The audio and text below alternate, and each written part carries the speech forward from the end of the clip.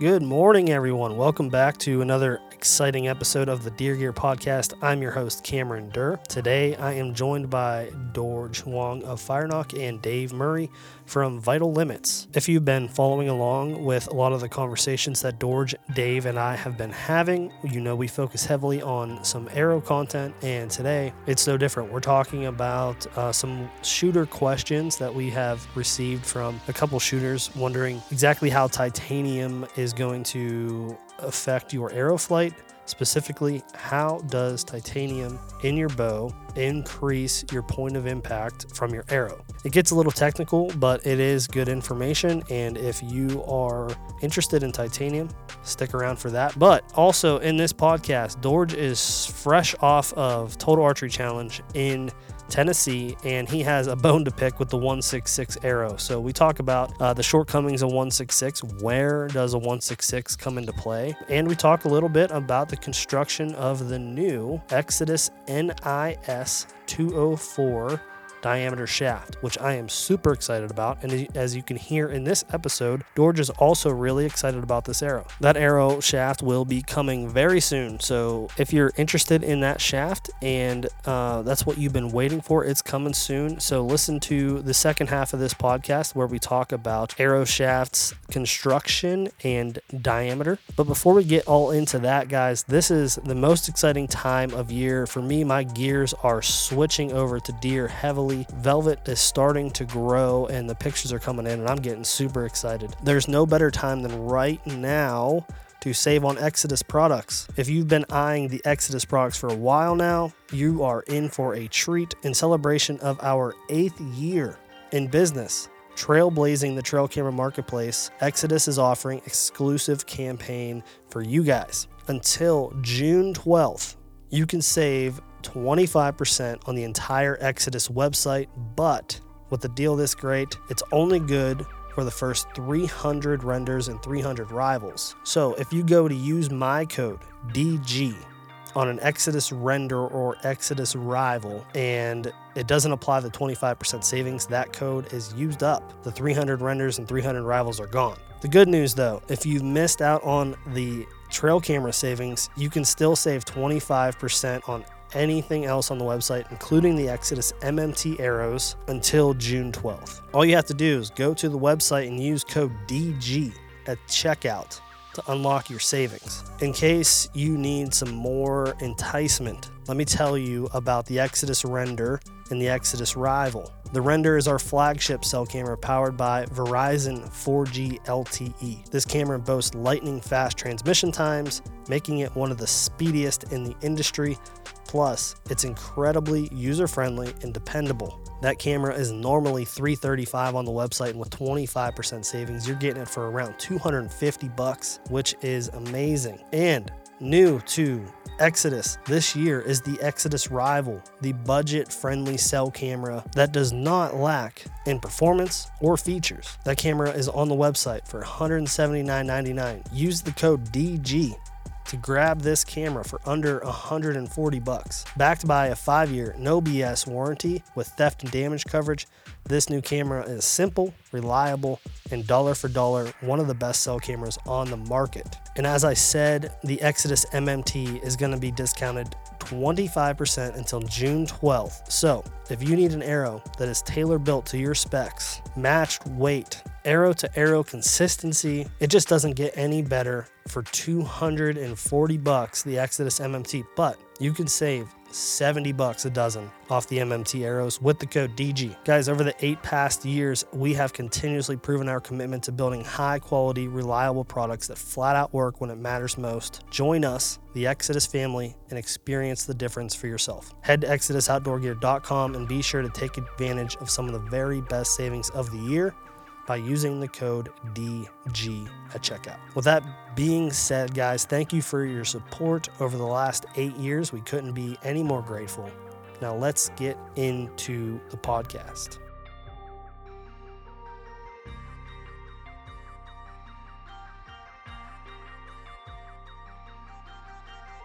All right, good morning, everyone. Welcome back to another episode of the Deer Gear Podcast.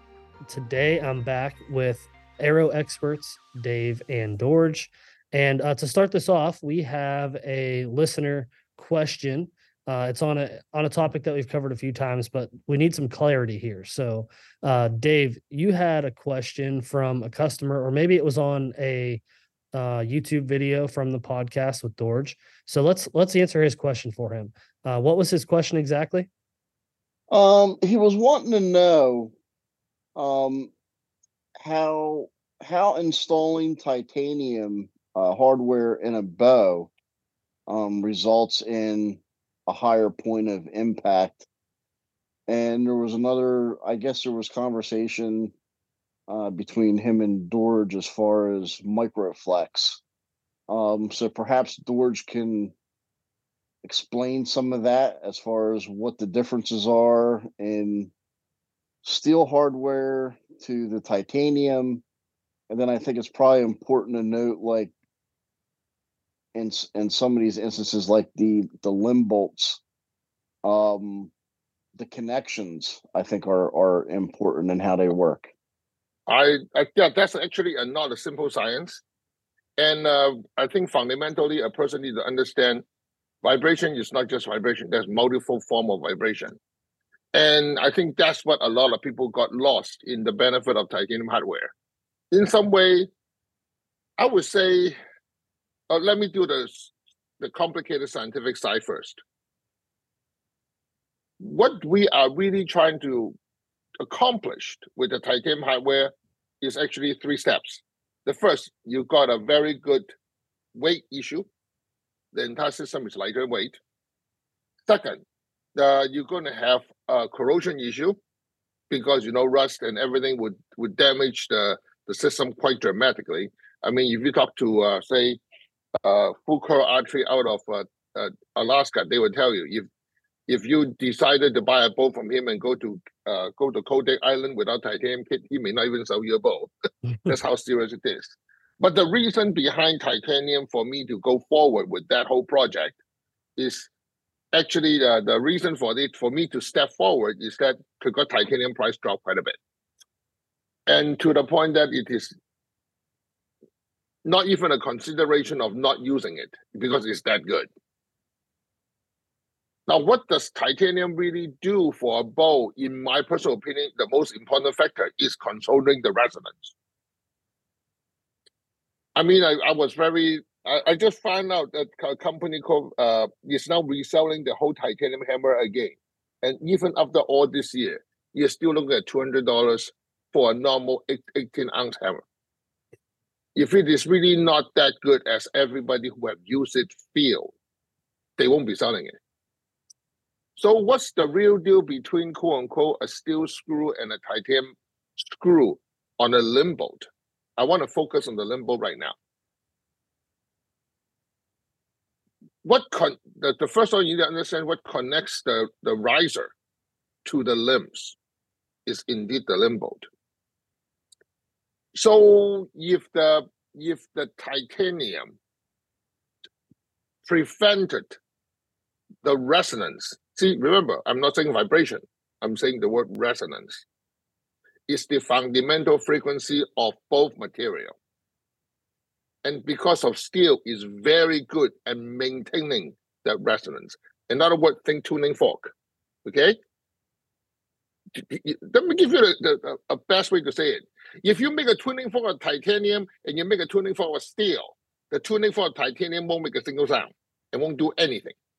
It's no longer a tuning fork. It's no longer a tuning fork.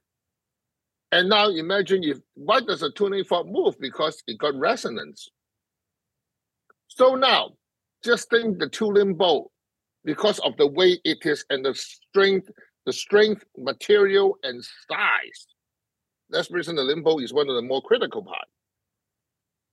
Imagine if you're a tuning fork that have no weight. Do you think you can make the tuning fork do anything? Even it's made of steel. Which is also explain why the hollow titanium bow have a much more better performance than the non-hollow. It's not about weight. It's that there's not enough mass. This is where the big deal is. As the resonance cannot be formed, resonance cannot cause the issue to any components. So that's benefit. Now, of course, we need to think through it. If the tire or a car or anything, if you cannot make perfect contact as it travels, how good you think you would drive? At the same time, you said if the limbs is not making perfect contact, or you have micro resonance, which is a micro form of vibration, how would the bow perform? The smoothness is gone. I mean, people say, well, if you got a bad suspension driving on a rough road, your car is not going to last. That's the end of it. But in the case of a bow, if the resonance is there, the bow will still shoot, but your performance will suffer. People say, oh, I have no suffering the first 30 yards. To be frank with you, in 30 yards, you can do anything. The bow doesn't make a difference. As everything I said, after 30 yards, is going to see the difference, because the initial loss of energy is not the obvious choice, the obvious visible result. Just like because it's not an obvious visible result does not mean it does not exist. Unfortunately, when you do some basic test of seeing the difference between, say, titanium and not titanium the first 30 yards, my personal opinion, you won't see anything. So if that is your judgment of whether titanium work for you, answer is that it won't. And I think I make it very clear. It is always in the longer range of the arrow, because as titanium helped to not consume, remember the word is not consume the energy in the first 20 to 30 yards. The arrow have more energy on the shaft as it travels. Because people need to understand, at the end of the day, all the energy is a mechanical energy transfer from the limbs to the arrow. The answer is how well it is transferred. Second, as the arrow flies, how much energy is the arrow consuming as it leaves the bow? While it was leaving the bow and while it was flying, there is multiple form of movement the arrow is doing. The first is the basic parabolic action. Everybody knows it. It's called the Hartree paradox. Second, we got the torsion of the shaft. The third, we got the drag of the vane. But then people also forgot about how some arrow was flapping so bad, the drag of the vane become critical. But then there's another thing. It's called resonance. That means now imagine you're drawing a sine wave, which is basically your big S curve, right? Now on the S curve, draw draw teeth on it. That's your resonance. If you look at if anybody had looked at the old movies about the radars and so on, now imagine you got a really nice curve, and all of a sudden you see some spots and teeth on the curve. That's your microflex. Now, how does that affect the arrow as it travels? Those actually eat energy the most on the arrow shaft in the initial launch, but because it was decreasing the entire energy on the shaft that it was launched. As it flies, the first 20 or 30 yards, there's actually no major difference. But as it travels, since it have lost all those energy in the initial microflex phase, the arrow hit lower. That's where the difference is. It's nothing to do with the arrow tuning. It's nothing to do with the bow tuning. It have nothing to do with it. That's where it got complicated. So on in the first 20 or 30 yards, why doesn't it have an impact? Is it because the arrow is still recovering? No, because there's enough energy. Okay. The variance is not there. I mean, it's the initial phase, it is still the same. I mean, just like if you do not have a good, just like you don't have a good vein and you're the good vein, and then you shoot it out for the first 20, 30 yards, it's pretty much the same. But if you got a good vein, as you travel longer, the arrow hit differently. Sure. Yeah. Just like if you don't tune your bow well when you're going to shoot at 10 feet, well, it doesn't matter. You can't see it. I noticed that with the arrow builds that when I was testing a 2.0 concept system, it being a heavier shaft build at like 20 or 25 yards, it hit 2 inches lower. But at 50 yards, it tacked up plus 6 inches on top of the other arrow, which it made up a total of 8 inches. But the difference was so significant between, the starting point of, say, 20 yards and then the end result of 50 yards, to come up with, equaling, it made up for 2 inches and then stacked on another 6 inches is significantly better in arrow flight and a heavier arrow, which, at first surface reasoning, you would think that the lighter arrow is going to just, dominate all the way through, and that wasn't the case. Yeah, that makes sense. I guess that what was that customer not really, or not? I guess he's not a customer. What was he trying? What wasn't he grasping on the transfer of energy? I don't think it's not able to grasp. It's not the word able and willing are two different things. Because me and they both face customer who, first of all, when they call you, they already have an answer and they're calling to argue. That's where I see a lot of problems. When you believe what you believe is only the only belief, there's no amount of reasoning that can be spoken to change That's it. fair. Yeah, that's fair. Dave, you mentioned something about knock tuning in this process. What was the question there? For the bear shaft tuning, in there, the I guess the remark was, or the comment was, that did you bear shaft tune it and test it after that? But in order to step out of the bear shaft tuning, which really doesn't have any relevance to this, because I mentioned that, I can use the PAP system, I can spine locate, I can get a consistency of my arrow doing it that way rather than bear shaft tune, and switch hardware and see a difference. And I think there was just a lack of understanding there, that I don't know if the shooter commenting understood what I meant by the PAP system. I sent him a link on the, I think it was Rod White who did the National Archery Association advanced arrow calling, which he describes George's FireNock PAP system as what he uses. And he also went into detail on there how he filmed that, I think it was over 3,000 frames per second.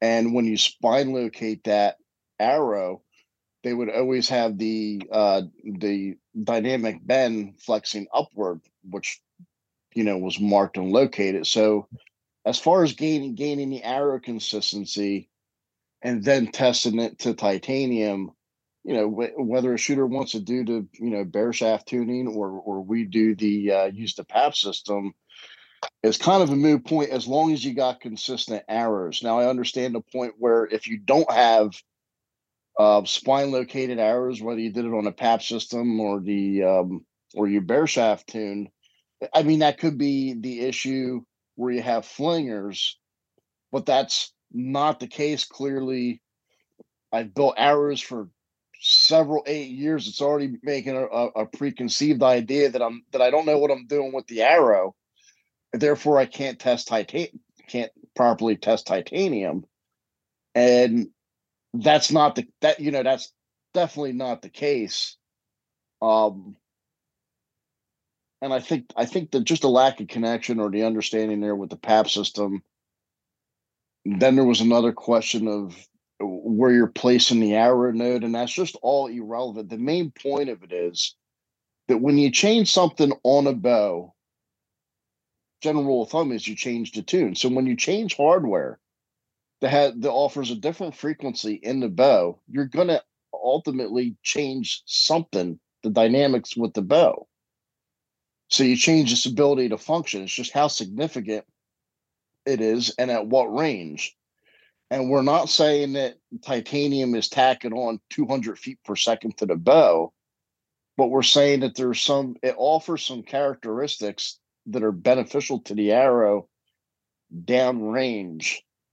And when we start figuring in not only the titanium, but we figure in the arrow build, nice, offer limb suppression, all these benefits really start to overlap, and you see a significant gain in the arrow. And I mean, it could be over, we're talking like 12, 16 inches plus in some cases, within that 50, 60 yard realm. And I think it was on one of the podcasts, earlier podcasts, when I first started messing with this stuff and I adapted the whole titanium kit and the arrow, I shot completely over my 3D black bear by at least 6 to 8 inches over the top, aiming for and that's something, a pin setup that I had in conventional world of archery before I messed with all this. And that was an expensive shot because I launched a Black Eagle Challenger with a concept system, the first one I built, right into the trees. And I had to find it out a second time because I thought I did something wrong. Yeah. But that's the kind of differences that we see when we combined everything. And when you do the titanium swap just in hardware based off of an arrow build, we're seeing that maybe 1-2 inch, maybe you might see 4 inches at 40. Those kind of gains that are, small. Maybe you pick up an inch at 30. It's not significant. And then I also tell some of the shooters that, you got to be able to shoot good enough to see these differences. Now, not every, but a lot of the shooters that I've had come into the shop over the last several years will tell me how they can drive tacks at 30, 40 yards. They can shoot dimes. And the minute I put up a paper plate at 20 yards, we have a hard time containing the group in there. And then I work with the shooter. I'll build his arrows. And now we're starting to do stuff at like 40 yards where the guy's starting to accumulate like 2 to 4 inch groups at 40 to where he couldn't hit paper. He had trouble hitting paper plates at 20. If you send a shooter like that a titanium kit and he doesn't get the arrow build and he can't see that 2 to 4 inches of difference just in his normal shot, he's probably not going to like the titanium kit, other than it makes his bow a little bit less weight. Yeah, I more think corrosion resistant. Yeah, I think that's a really good point that is probably missed sometimes, with being good enough to tell that there's a difference, because I'm that guy. At like 50, 60 yards, I can't. I mean, I'm not good enough to outshoot the titanium kit. Like, I don't know. The benefit to me for the titanium kit was a quicker target acquisition, because I wasn't able to like I know it's happening, but I'm not good enough to tell. I'm pulling shots, or I'm hitting here one time and I'm hitting 5 inches low, and that was just me. So I think that's a good point to make, is that it's not going to be that it's not gonna, it might not be the kid, it might be you, and that's hard to admit sometimes as an Right. archer. Yeah, that's the reason I said to a lot of guys, when you buy a performance part for your car, if your car is not well tuned and you're not a good driver to start with, and you buy a performance kit inside the car, nobody knows there except you. And if you can't feel the difference, that's not for you. Right. Which is why since day one, for most of my high performance part, I do have to use the word high performance. I did offer everybody a 30-day unconditional. So, some customers, so first of all, I'm not here to argue, nor here, we're here to discuss. At the same time, like everything is not for everyone. Just like I told, like some people say, oh, drinking warm Guinness is the only way. I may not agree with that. But at the same time, if it's not for you, then you shouldn't have it. Yeah, you're not going Right. to catch me drinking warm Guinness, I'll tell you that. Right. Well, I mean, being brought up in Hong Kong and seeing people the traditional way of drinking Guinness, well, that's what I learned to do that. Ugh. Well, now just like I want to bring back to the next subject we want to talk about is that when I just come back from no, actually not. I come back from Total Archery Challenge in the Tennessee. How do I say it without being offensive?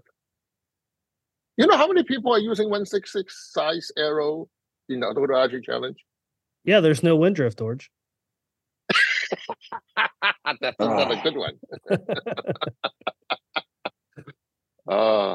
Just to put it this way, I saw 20 guys sitting on the thing shooting at the bison, which is 105 yards from next to the bear booth, the bear tent. I was down there a few times because I want to talk to John and Nate. He is now the head honcho in bear. I was looking and say, you're shooting at the bison, right? I said, yeah. Then we both just laughed. About 20 guys shooting at the bison. At the end of the day, there's only 2 arrows. On that round, there was 2 arrows on the bison. That's 20 guys shooting at it. That's not good odds. By the way, that 2 arrows is not, one of them is in the kill zone, yes. The other one is very close. I think that bison target is really pretty safe. It doesn't feel to behave like a porcupine at the end of the day. And guess what most people shot at that moment? 166. I don't know when I'm going to get this message across, but hey, if that's what people want to do, that's what people will do. And not to mention, this is, which I really like Total Archery Channel because it really tested people. What happened when they really start shooting a long distance? What kind of problem are you facing? Because I don't think a lot of people recognize. Just like the backyard guy, he shoot 5 arrows. Also, oh, look at this arrow touching each other. Maybe the guy already shot 10 shots, and that's that's on the target. Mm-hmm. But you can't do that when you are in Total Archery Challenge because everybody is standing in the same spot. And unfortunately, I'm there to see it. So why do people really, really, really want to shoot the 166?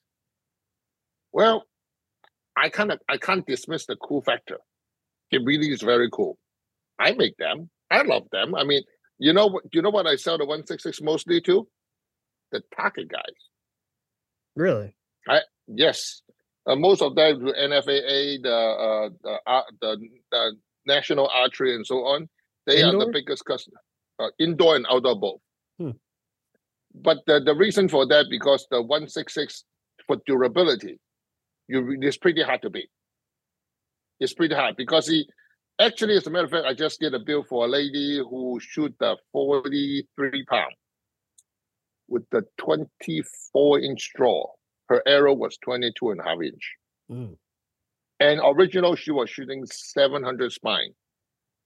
I give her 400 with the arrow concept in it.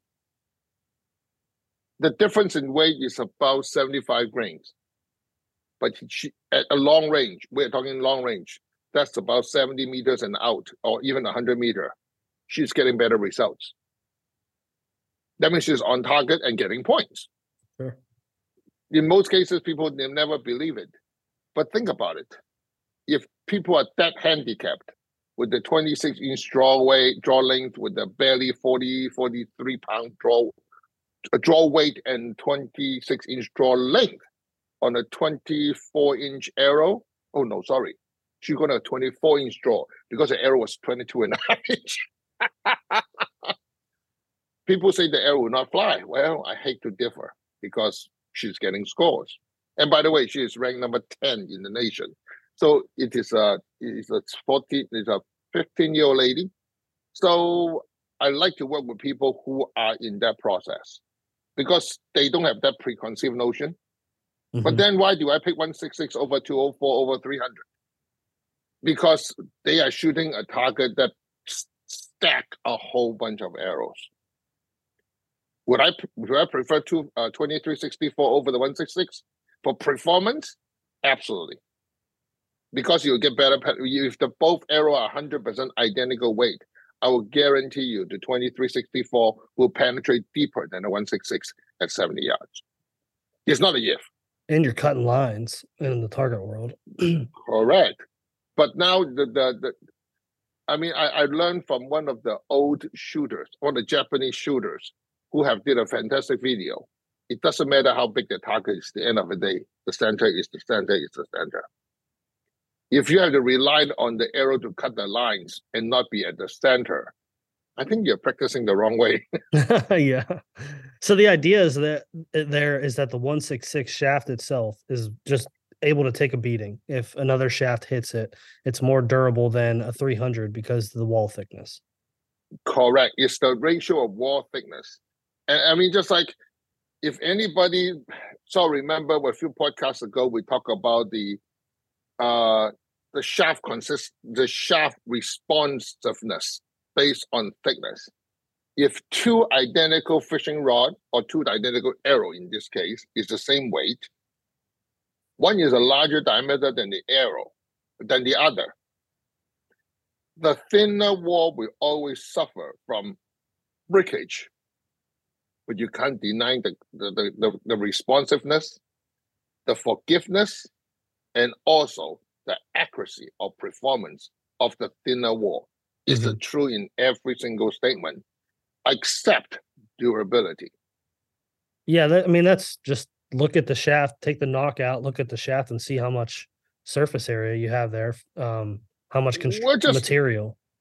Well, just remember, the thinner the shaft, the smaller the diameter, the more material you have to use on the inside to get the same spine. Yep. So technically, on say a 204 and a 166 identical in spine, there is more material has to be used on a 166 compared to 204. Right. Because a thinner, thicker wall shaft will not have the same ability to resist bend as a larger shaft. So now go to the next step.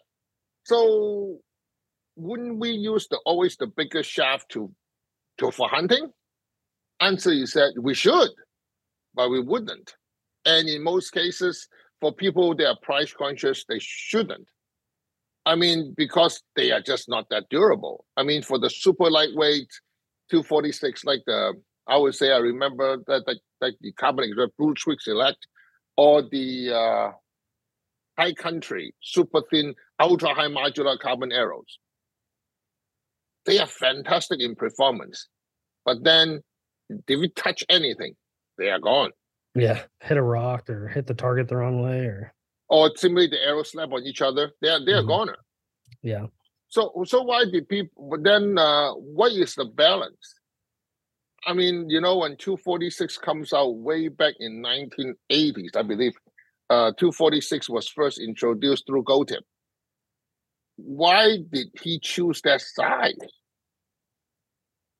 I think that's a very good question, and I asked Marvin on that one. He said that based on thickness of wall, the material at that moment, and ease of build, the 246 is indeed one of the very best for manufacturing efficiency, for responsiveness, and also give people a better feel. Because you remember, the carbon arrow are actually thinner before the Gold Tip Pro Hunter comes out. The Beemans are actually thinner. Then for actual hunter today, what arrow shaft do you choose? We at Firenox truly believe with the highlight of compound bow today, you should be shooting at 300. But everybody just don't like the shape of it because it look like you're shooting back the 2219. The aesthetic of it. Right. But the question is that what's wrong with the 2219? A lot more deer have been killed since from back then to now on the 2219. So the size is really not a major issue. It's aesthetic, as you said. So we want to make stuff that people want to shoot. The more you like it, the more you're confident in it, the better you are a shooter. That's a fact. So when Easton come with the 204, which is when the Access first comes out, does it merit? It took me a long time to think about that. I would say from the marketing point of view, from what Easton manufacture the Access arrow, answer is yes, it do have merit. The 204, I think, is a good balance between the 246 and over 166. Can the 166 one day be better than a 204 because of material change? Yes, it can be done, but you're going to pay a lot more. A lot more. We at Fireark currently make the 1662. I would say that even that is not, even with that, pushing everything together, compared to a 204 build, the 166 still is a little bit lack. And it's a very expensive build. So unless you are a target archer who have a special requirement, I would never touch the 166 for everything. Because I, at one point, because everybody's saying how good it is, I have a full dozen of X Impact 166-300. No, the performance is nowhere close to my my Carbon Tech Rhino. Really. So in order to make every customer happy,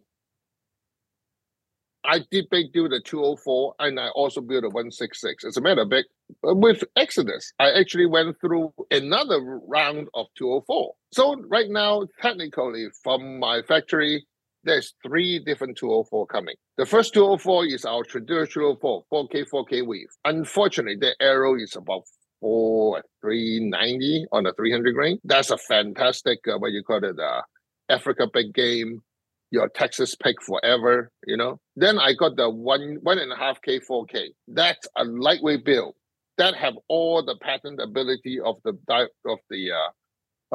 finer arrow weave and still a reasonable lightweight.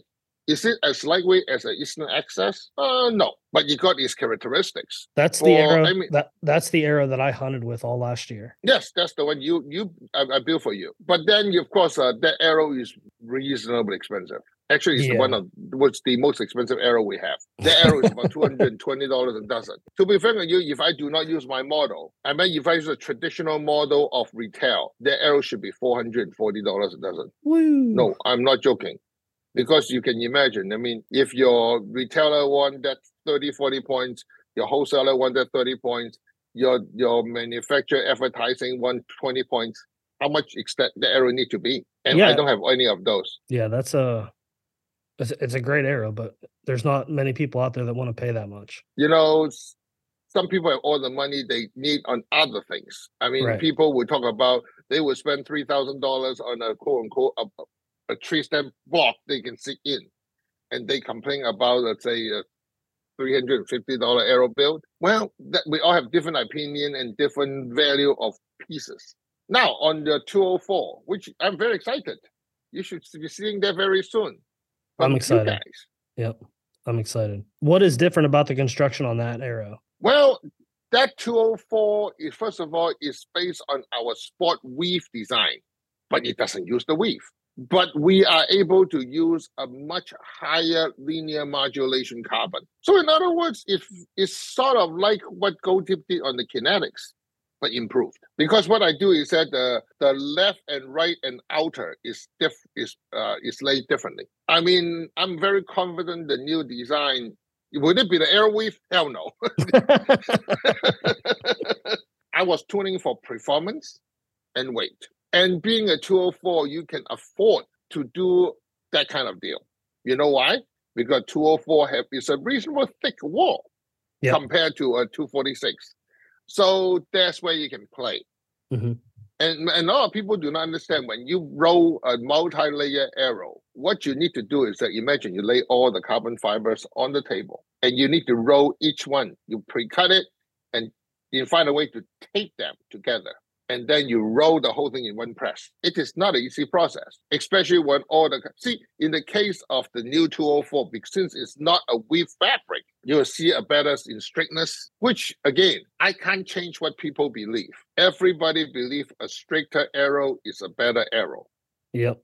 That statement is not totally wrong. But if you just care for strictness and not spine it, strictness is not the number one factor. I think that's what needs to be said again. Strictness of an arrow is not the most important factor. The spine consistency and the finished arrow build spine directional consistency is the key. Because so many customers are using the 246, but 204, because they have such issue with 166. At least from my sales point of view. And a lot of my customers saying, Dodge, can you help us? Because you make your 204 component to fit from 201 all the way to 207. That's a 6,000s. a lot of customers who try their hands even on our Aero Insert A, which is without the tubing. Now imagine you put an insert into, say, a 201 insert into a 204. You got that 3,000 slot. If you are not good at doing the gluing job, you will find, and then like one of my dealers who have glued every single arrow and leave everything on the table, fitting on the table, not a single arrow with the insert is straight.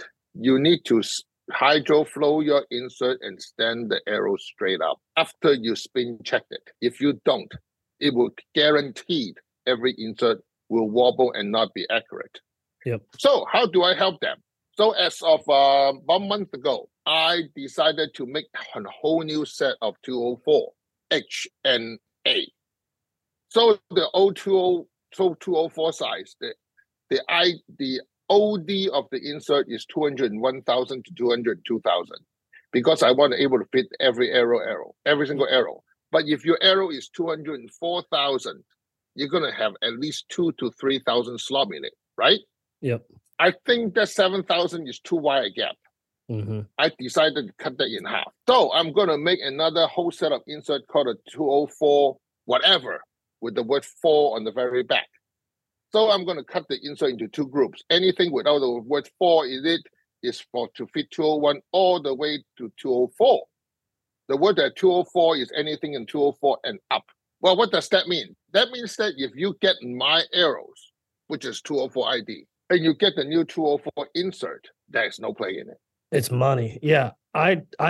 So we have some, we got the components, and I was messing with that, and I didn't know that you made it a new size. And I went over to Chad and I was like, Chad, look at how well these fit in here. Like it is a glove. There's no play.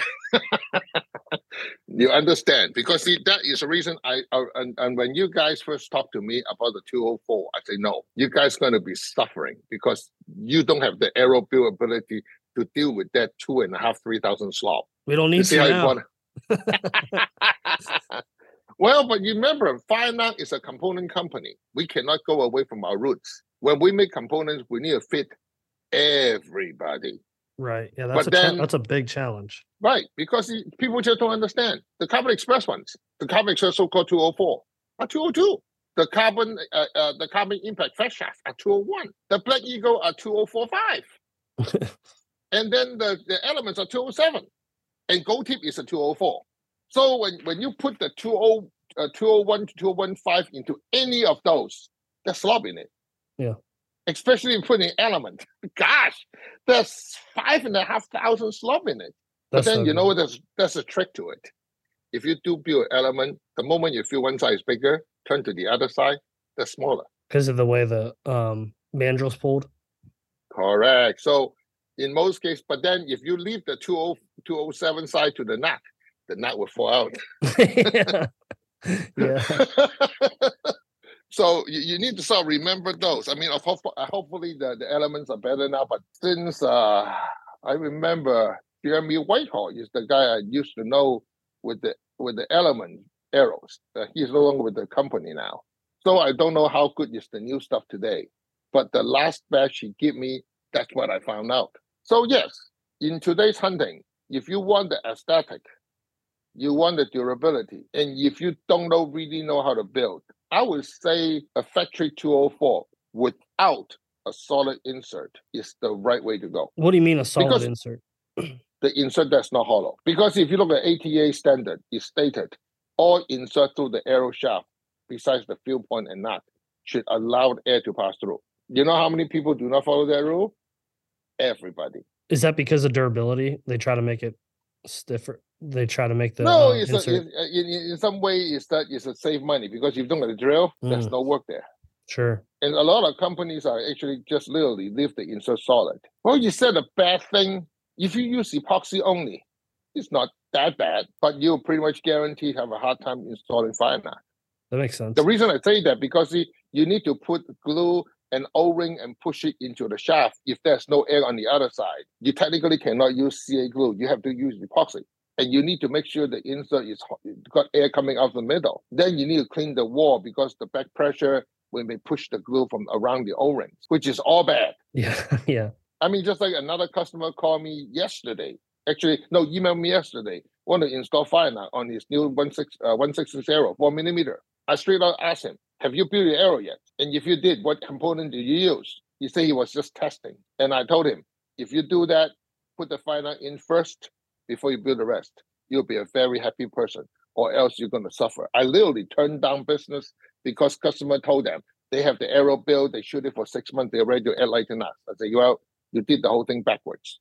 You need to put the light tank in first, unless you're willing to accept failure. That's something I probably would have never thought of myself. Unless you use an insert with a hole in it. But even within the hole, the failure rate is still there. That's the reason so many guys who first tried to Firenock on the Eastern injection arrows and so on, they all suffered.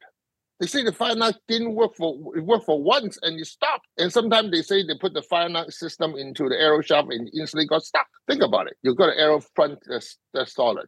You put super glue inside the shaft at the back. Then you put the plug with the O-ring and push it down. The air is going to push the glue around the O-ring.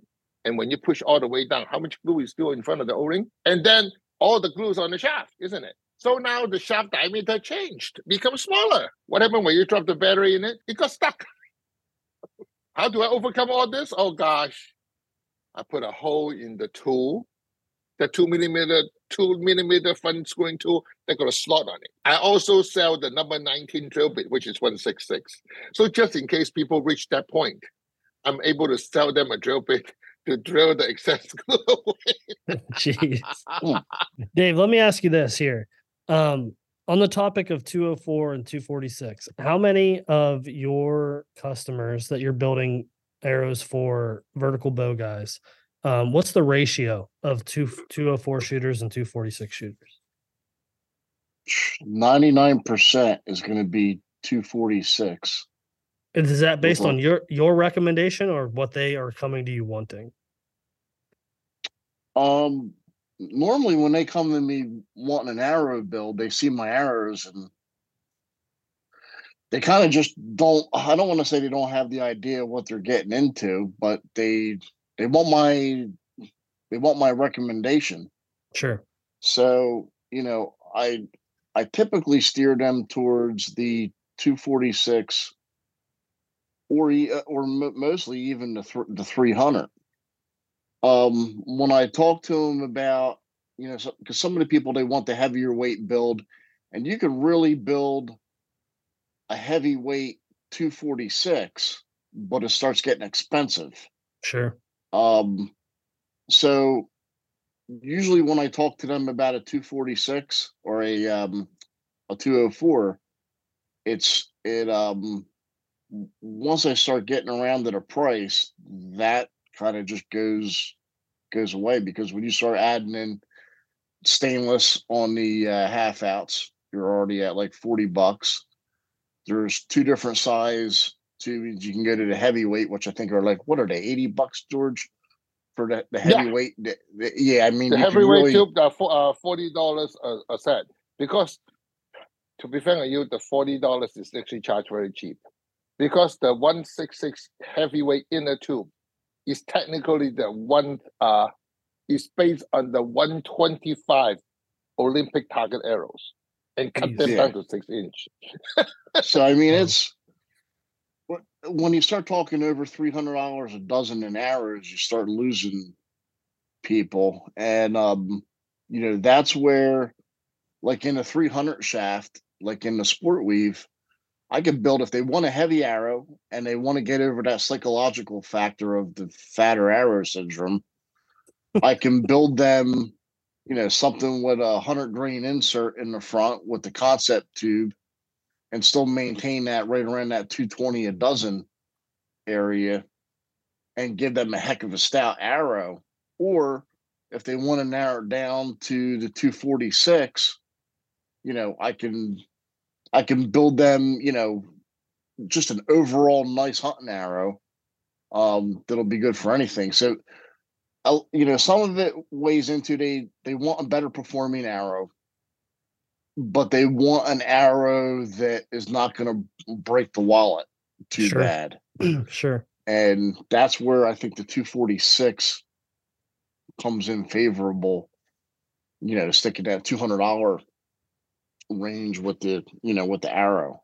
Yeah, I think that makes sense. I think, and I think a lot of the shortcomings to a smaller diameter shaft is the components themselves, especially on the 166. Like my first thought, George, when you were talking about that Archer shooting a 166 because it was more durable, my head instantly was like, to me, that doesn't make sense. But I'm thinking of it from a hunting perspective and your component options for a 166, like with the outsert, the collar system, those are the first things to break because the shaft itself isn't, maybe it's not less durable, but the components themselves are the shortcoming.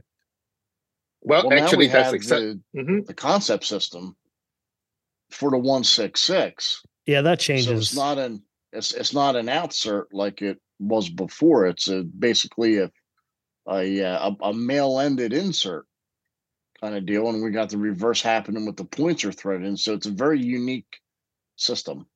Yeah, Well, actually, that's a big benefit. That's a big difference Yeah. than like compared to just a standard 166 shaft. Take the that's what full 166 outsert. is not a full. It's a full out. It's not an outsert. It's a full half out. Because if you look at the traditional 166, besides the final arrow outsert and or a true outsert, the entire field point is in front of the shaft. Yeah. Then technically at that moment, you will just increase the total length of your entire field point plus insert. Mm-hmm. That's never good. Nope. You want that to be always to be the shortest. But then if you look at it, just like I remember vividly, one gentleman out of California telling me that he solved 100% of every problem 166. He make it in titanium. As a matter of GL5 titanium. I told him it won't work. It will bend. It will break. He said, "You don't understand titanium." I said, "Do you know I'm one of the biggest suppliers of the titanium in archery and other things?" Mm-hmm. Oh, just so you know, like my Jeep Grand Cherokee, all the lug nuts on it, titanium. His office chair is titanium. My office chair is titanium in it. Because I get sick of those two side bolt rusting. I know sometimes people say I overdo it. So I think I know titanium well. I think so. And then, yes, 166, take a closer look at that. It's like, it's a matter of leverage. Mm-hmm. I don't care how hard the material is. I mean, just like the strongest material on this planet of tensile string in material is spider wire. We know that. But when you are so small, that's not enough strength. Oh, no, spider web is strong. No. Put your hand out and grab a spider web and see how fast you can break it down. The thing is that there's not enough structure there. Right. Yes, you put that spider wire and you spun it into, say, 0.23 millimeters. It will cut your fingers in a heartbeat. But the difference between the spider wire on the spider web and the spider wire on your fishing reel is size. Mm-hmm. Same thing again. When you deal with a 166 with titanium, the only diameter you're looking at is the 166. Mm-hmm. And then when you look at the outside diameter of your field point, it's 8 millimeter. Now you look at that, the entire field point, whatever sticks out in front, plus the bottom of it, there's another 15 millimeter, plus the ending. So add it to 18 millimeters, plus whatever forward. That whole thing is putting a leverage on the 166 edge. Mm-hmm. I don't care how strong it is, it's going to break. No, not the word break. It's going to bend. Bend, yeah. Which they all did. Every one of them bend. So how do you overcome it? Very simple. Since you are dealing with that specific size, what you need to do is use the outsert. Now, what's a great thing about outsert is that the outsert that we design is based on 34 millimeters, 17 millimeter in the front and 70 millimeter on the back. Those are very critical numbers because if you look at the ASA standard of a field point size and also on how the neck it is, at the end of the day, the weakest point of an arrow is the strongest point when you use an outsert based on a 166. So you do not use a simple design and try to put in every single size, because every single size have difference in it. Because if you do not do all the pieces, you're going to end up with failure. Failure as in bending. So that how does the 204 getting better? The 204, as I say, as you increase the size, other design come into play. Well, what's wrong with putting a collar on the 166? Well, the problem is that you increase dramatically on the weight. But then people say, that's what you want. You want heavy FOC, right? If you want to shoot 25 yard and only 25 yard, yes, go for it. I cannot think of a better approach. As a matter of fact, like Deb out of Southern Illinois, she is shooting close to 22, 23% FOC. She don't need a vein, but just for aesthetics, she put some Blazer X2s on it. Well, it looks cool. But when you're only shooting under 20 yards, that's not important. Yeah, I think that makes sense. Dave, do you have any concluding remarks here today on this Thursday morning? I would say regarding the titanium, if you're curious about it, buy it, try it out. I know FireNock has a heck of a deal with, their the parts end of it, to where it's a 30-day trial period. If it doesn't work out for you, you can send it back. I do a lot of crossbow builds and vertical bow builds using titanium, and I can say that I have happy customers once it's done. So explore it. Yeah, can't go wrong with a 30-day unconditional. I mean, what do you have to lose? Yep. Go ahead. Yeah, I would say that for titanium, exactly. At the end of the day, it is you that can make the decision. If it doesn't work for you, I don't want your money, send it back. But at the same time, if it works for you, then you know what you're missing or not missing. So there's no harm done. I mean, that's the reason I did that in 2006 when I started the company. I say, what condition do I want to have? I want to play with it. If it's not good, I will send back. Because back when I started archery, I bought all kind of stuff. And I end up with all kind of junk, which do not work. So I think that's a good one. And yes, I'm very excited for your new 204. I think the customer is going to be really excited about it. It's going to be a great option for a lot of people. I'm excited for it. I was just out back yesterday shooting the samples that we got in Harrisburg, and I was shooting the 350 spine, which is 8.7 grains per inch, so pretty light arrow. And I was shooting it through some pallets, and I was shooting it through just to see the durability of it, because it doesn't have the weave, right? So I wanted to see how much less durable it was, and it was going through pallets and into the tree in the back of it, and I could pull the arrow out and shoot it again. Not recommended, but it could happen. Yeah, but you guys want to test it. Although I told you that approach and design is, I really think another want to comment on before the day ends. At the end of the day, all technologies are technically useless if it is not optimized. That means if your bow is not well tuned, your arrow is not well tuned, and you put anything on it, it's not going to make it better. After you make everything the best it can be, then you're going to find the right stuff is going to make it better. But if you haven't reached that point yet, it's a long journey and it's a fun journey. Nobody say you have to be the best, but you should strive to be the best. Amen. I think I'll just end it today on that. Yeah, I couldn't agree more. Thank you guys for your time this morning, and we'll talk to you next time. I'll see you.